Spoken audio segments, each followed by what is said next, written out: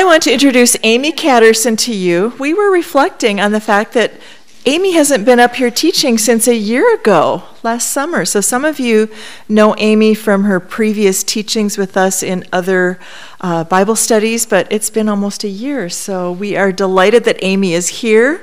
I consider Amy to be a dear friend of mine. She is a homeschooling mom of 4 very active, handsome boys, ages 5, 7, 9, and 11. Imagine how busy her household is.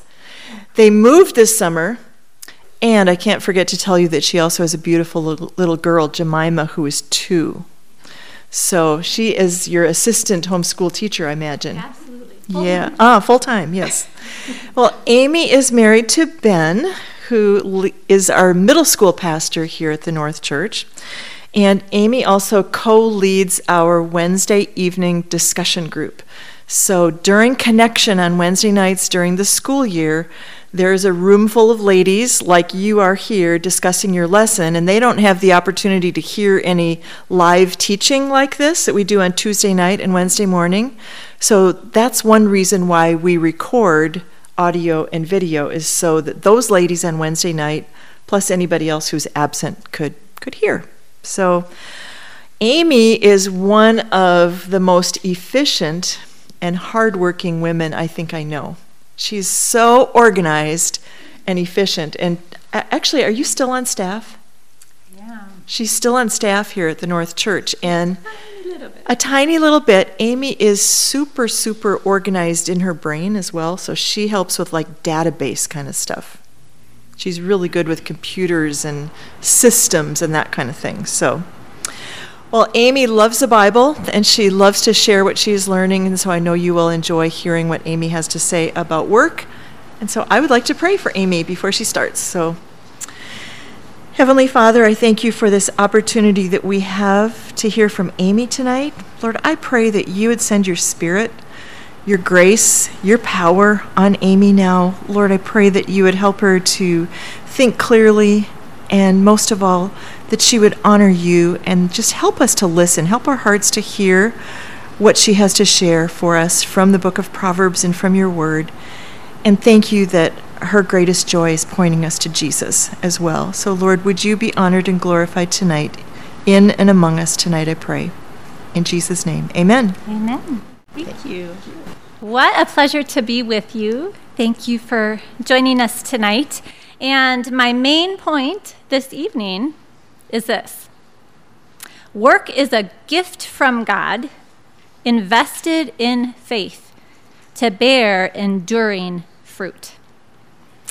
As we have been learning throughout this Bible study, as well as from our Proverbs sermon series in the spring, the book of Proverbs offers us jewels of wisdom from the creator of the universe.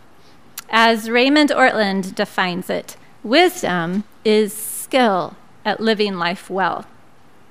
And wisdom takes the long view, to live a life that leaves no regrets.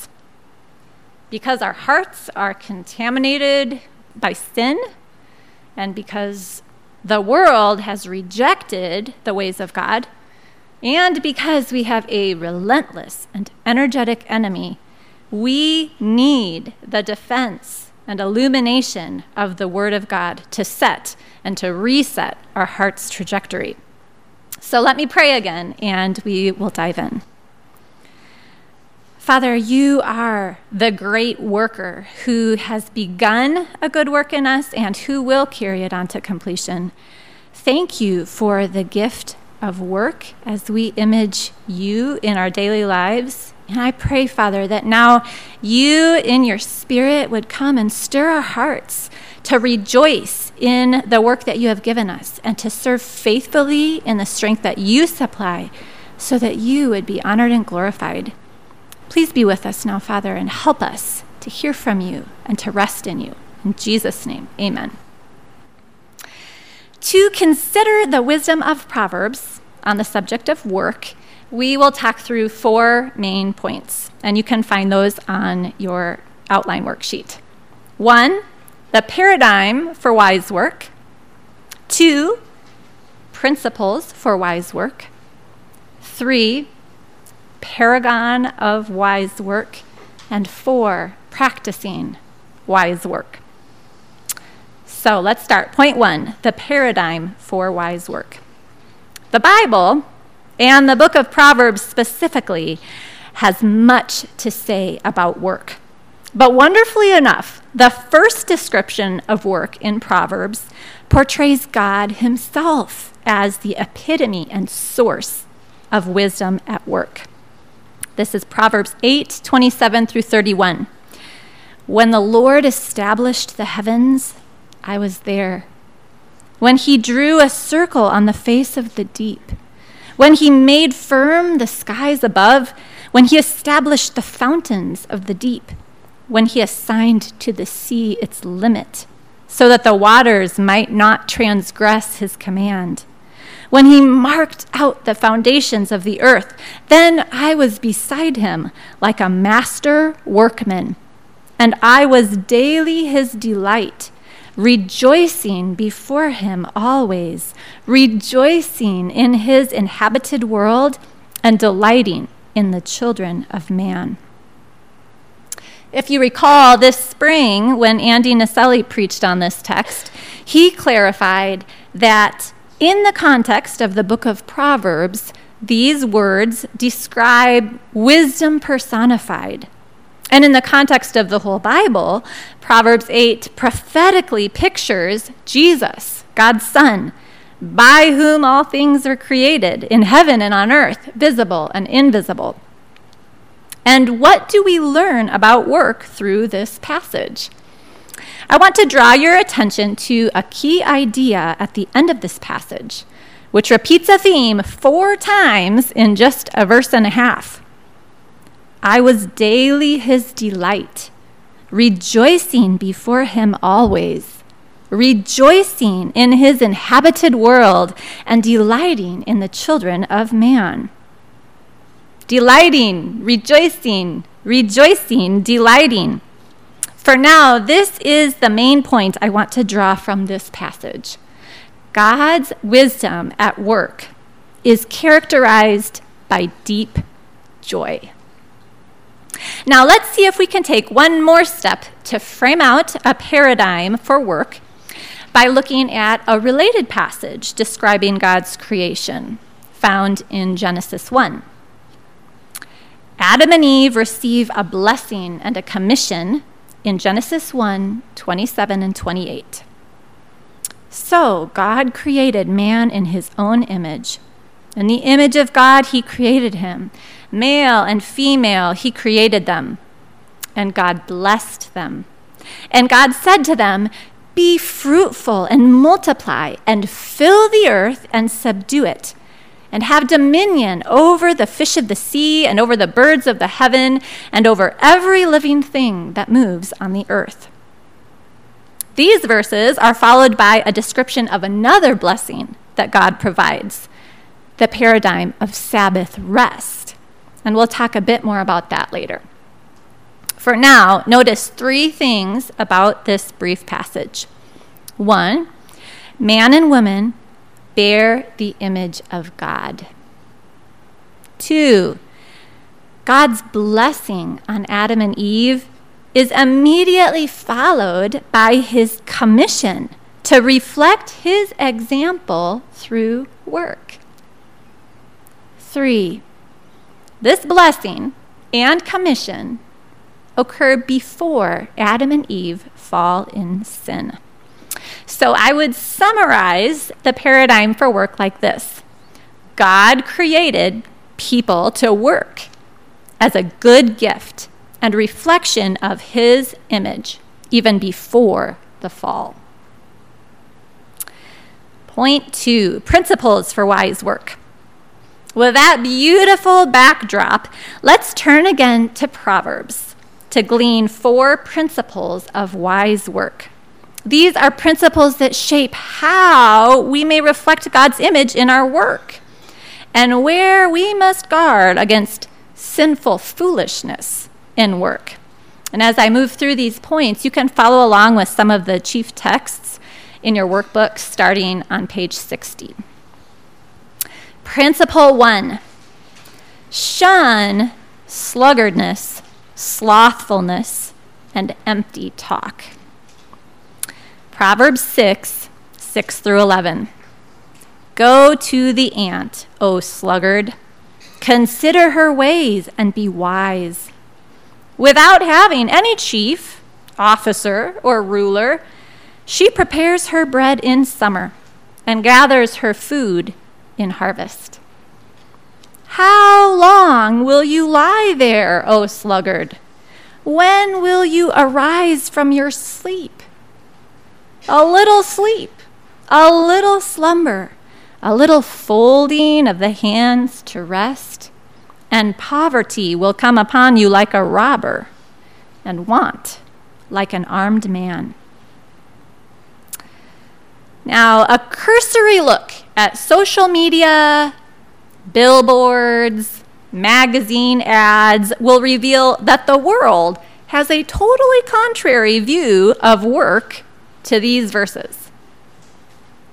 What is every woman's biggest problem? The world would say, you work too hard and are too undervalued. And what is the solution you are called upon to employ?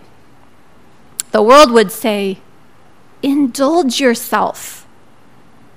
The ads may frame it in 1,000 different pictures, but the bottom line is the same. Your savior from this tyranny of work is to treat yourself to some instant gratification. But let's test that worldly gospel against the words in these verses. The person addressed here in Proverbs 6 is a sluggard. Not a very flattering term, which means a lazy, sluggish person, according to the Oxford Dictionary. And you can read more lively descriptions of the sluggard throughout Proverbs. We are probably safe to assume that we might all fall into that category without a renewed mind and heart. And we are called to assess the example of an ant. Now, we might not be very flattered that in this wee bug is our instructor, but if you take the opportunity to observe some ants, hopefully in the great outdoors and not an invasion in your kitchen, you will notice this. If you see an ant sitting still, it's probably dead. They are ceaselessly working. But according to this passage, we are not prompted merely toward frenetic activity. Go, go, go. Rather, we are to wisely steward our time and resources to prepare for approaching needs. She prepares her bread in summer and gathers her food in harvest. Further, what kind of motivation do ants require? Is there a boss, supervisor, or a looming deadline requiring such diligence? No, for she works without having any chief, officer, or ruler. We are called to reflect work that springs from an inner supply, rendered even without external compulsion or supervision. God is aware that this kind of inner drive is no longer our native state. So he also provides a strong incentive for pressing into industrious labor. A little sleep, a little slumber, a little folding of the hands to rest, and poverty will come upon you like a robber, and want like an armed man. What do we find on the other side of foolish self-indulgence? Not the dreamy, relaxed state of bliss that the ad depicts, but something far more alarming. Want and poverty that overpower like a bandit. How are we to understand that warning? We may live in a day where the margin between daily work and daily sustenance feels a little thicker, where poverty seems less threatening. But the principle remains that our activity in the present will reap fruit in the future. And if we neglect our duties, the outcome will be harder and sadder than we expect. Let's learn from the ant. Principle 2. Influence, opportunity, and provision come through diligence. What is diligence? My working definition is to apply persistent, attentive, and energetic effort toward a goal. Let me read a series of texts that reflect the significance of diligence in our work. Proverbs 12:24. The hand of the diligent will rule, while the slothful will be put to forced labor. Proverbs 13:4. The soul of the sluggard craves and gets nothing, while the soul of the diligent is richly supplied. Proverbs 12:27. Whoever is slothful will not roast his game, but the diligent man will get precious wealth. It's interesting that these verses don't speak to the content of the work, but only the attitude of the worker, whether diligent or slothful. I take that to mean that a disposition of diligence is far more significant to the trajectory of our life than the specific sphere in which we work. Every woman here has a different context for her daily work, but where you labor is not the chief factor in the fruitfulness of your work.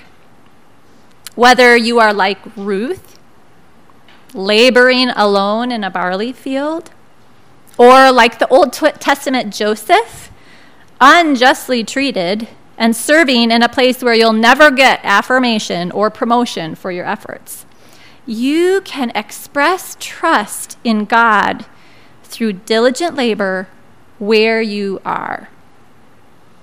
The term fruitfulness helps us to see how God has fashioned the world to reflect his own character. Diligence in work is like planting a little seed in the ground, a seed of faith that our labor is worth more than we see today. Why should I wipe my kitchen counters every night when they are destined for sticky messes immediately upon anyone coming into the kitchen in the morning? Why do you care about the corners and crevices of your work where no one is ever going to commend your attentiveness or give you a bonus for being exceptional? It is because of God's principle of small faithfulness, bearing future fruit. The seed of faith planted in diligence looks forward to the one who sees, who provides, and who loves to reward hidden faithfulness. You remember this principle laid out in Jesus' parable in Matthew 25:21. His master said to him, "Well done, good and faithful servant. You have been faithful in a little. I will set you over much. Enter into the joy of your master." Principle 3.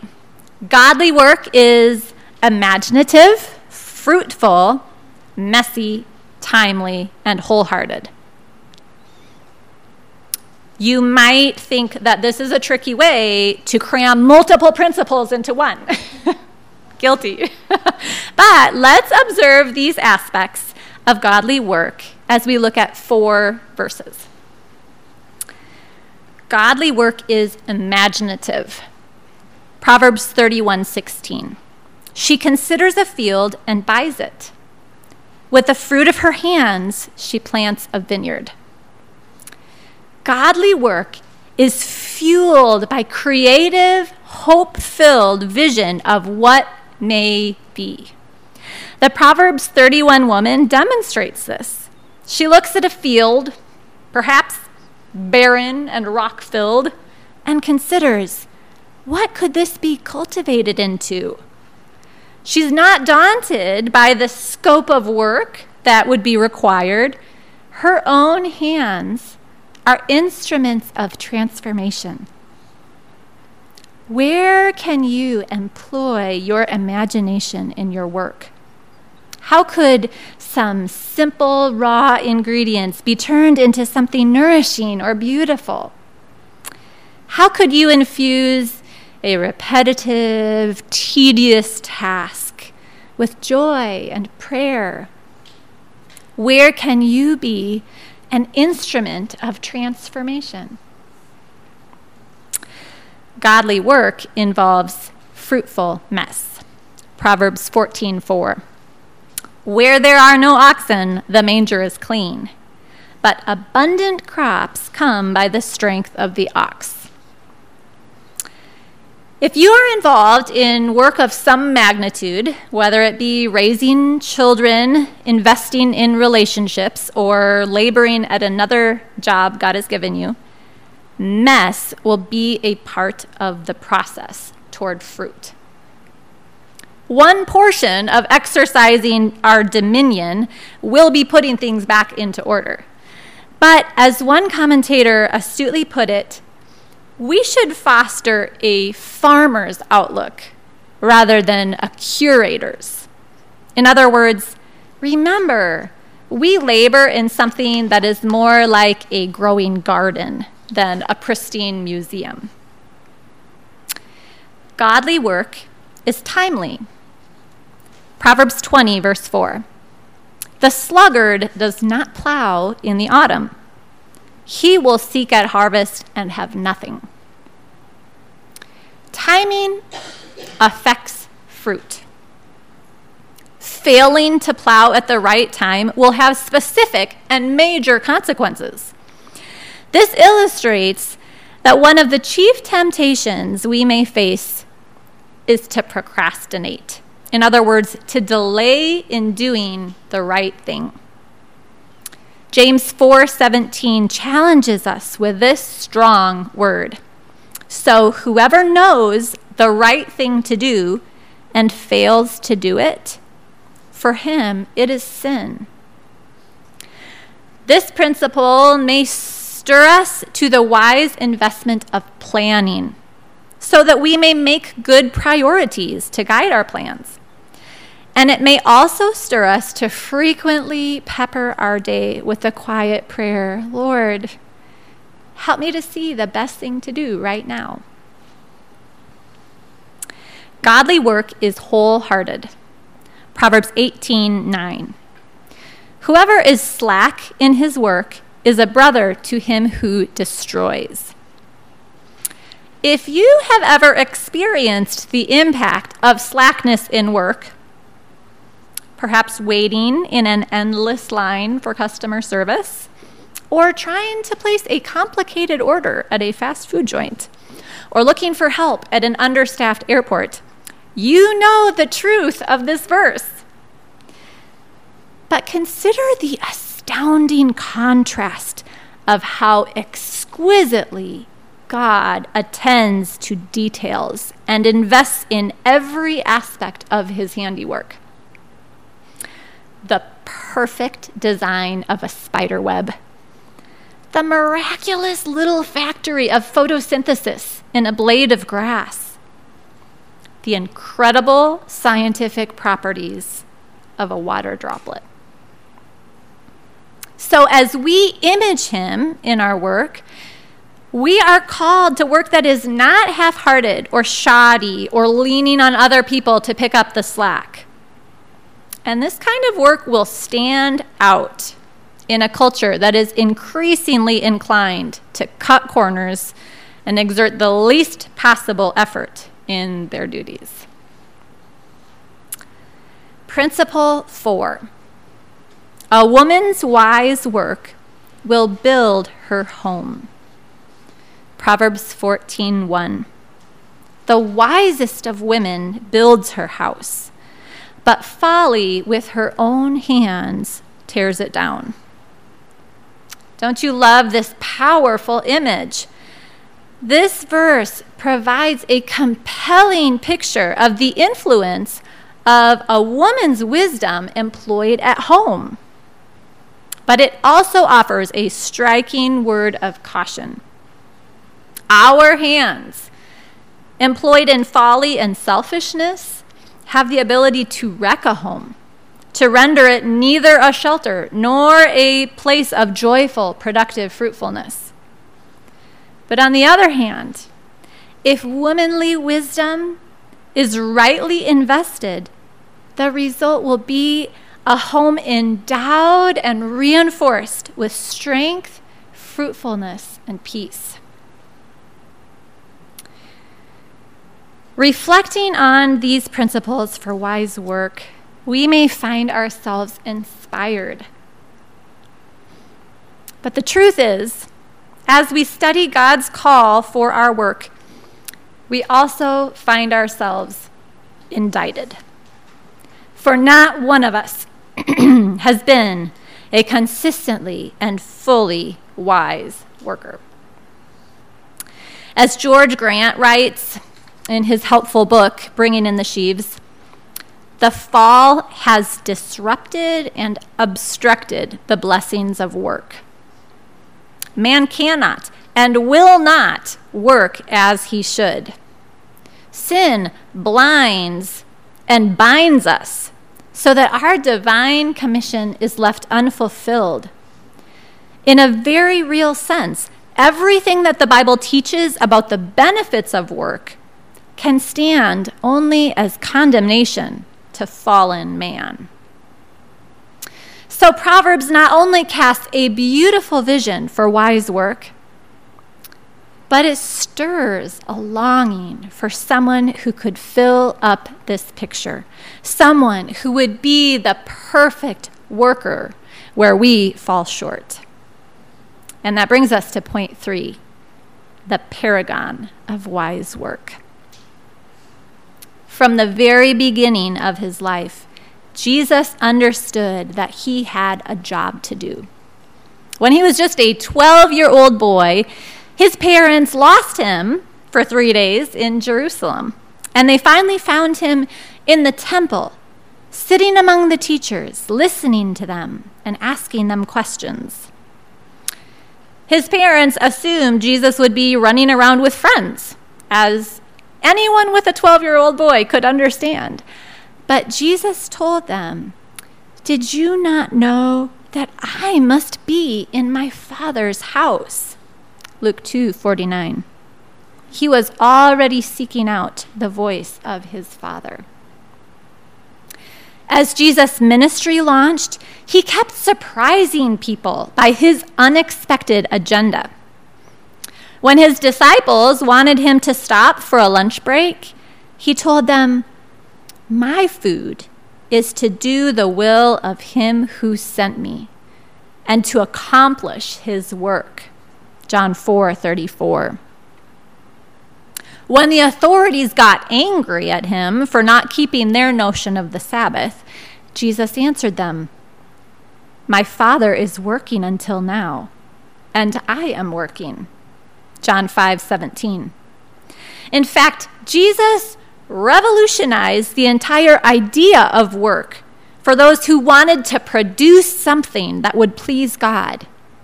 He told them, "This is the work of God, that you believe in him whom he has sent." John 6:29. After filling up his earthly ministry with days that perfectly accomplished the Father's will, Christ completed his work. He fulfilled, literally filled up, the promises and prophecies of God to become our salvation. He stretched out his arms on the cross to be pierced for our transgressions. And when he had done all that we needed, he declared, "It is finished," and yielded his spirit. John 19:30. Hebrews 10:12 through 14 says, "When Christ had offered for all time a single sacrifice for sins, he sat down at the right hand of God, waiting from that time until his enemies should be made a footstool for his feet. For by a single offering, he has perfected for all time those who are being sanctified." The reverberations of Christ's work echo even into this present day as we walk in the new life he purchased for us. Because of Christ, we are invited into a great exchange. His death paying for our sin. His work becoming our rest. Hebrews 4:3 and 4 tells us that we who have believed enter that rest, as God rested on the seventh day from all his works. And Hebrews 4:10 says, "So then, there remains a Sabbath rest for the people of God. For whoever has entered God's rest has also rested from his works, as God did from his." This is true rest of heart, because Christ has satisfied every demand of God on our behalf. But let's not misunderstand. This doesn't mean that we now drift on the lazy river of life until we reach glory. On the contrary, Hebrews 10:24 says, "And let us consider how to stir up one another to love and good works." Our full rest in Christ draws us into a deeper, wider, and longer vision for fruitful, Spirit-empowered labor. As Ephesians 2:10 says, "For we are his workmanship, created in Christ Jesus for good works, which God prepared beforehand that we should walk in them." And we are enabled for this fruitful labor, the way Paul describes in Colossians, struggling with all his energy that he powerfully works within me. Colossians 1:28 and 29. So that brings us to point 4, practicing wise work. Where do we start as workers in Christ, seeking to honor him with our service? Colossians 3:23 and 24 gives a sweeping scope for us. "Whatever you do, work heartily as for the Lord and not for men, knowing that from the Lord you will receive the inheritance as your reward." You are serving the Lord Christ. We start with our vision and see Christ himself as the one we work for. What kind of work is included? Whatever you do. This theme is repeated in 1 Corinthians 10:31. "So whether you eat or drink or whatever you do, do all to the glory of God." The most mundane tasks of changing diapers or folding clothes are ennobled with this call that they be to the glory of God.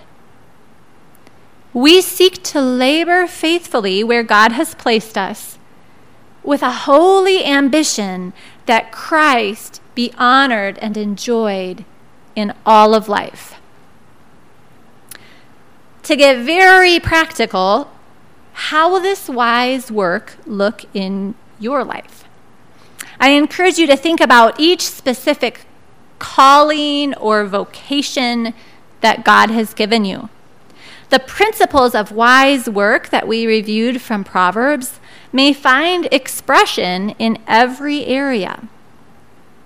As a follower of Christ, how can you use your unique Spirit-given gifts to build up the church and spread the gospel? What clear biblical instructions do you need to obey in faith?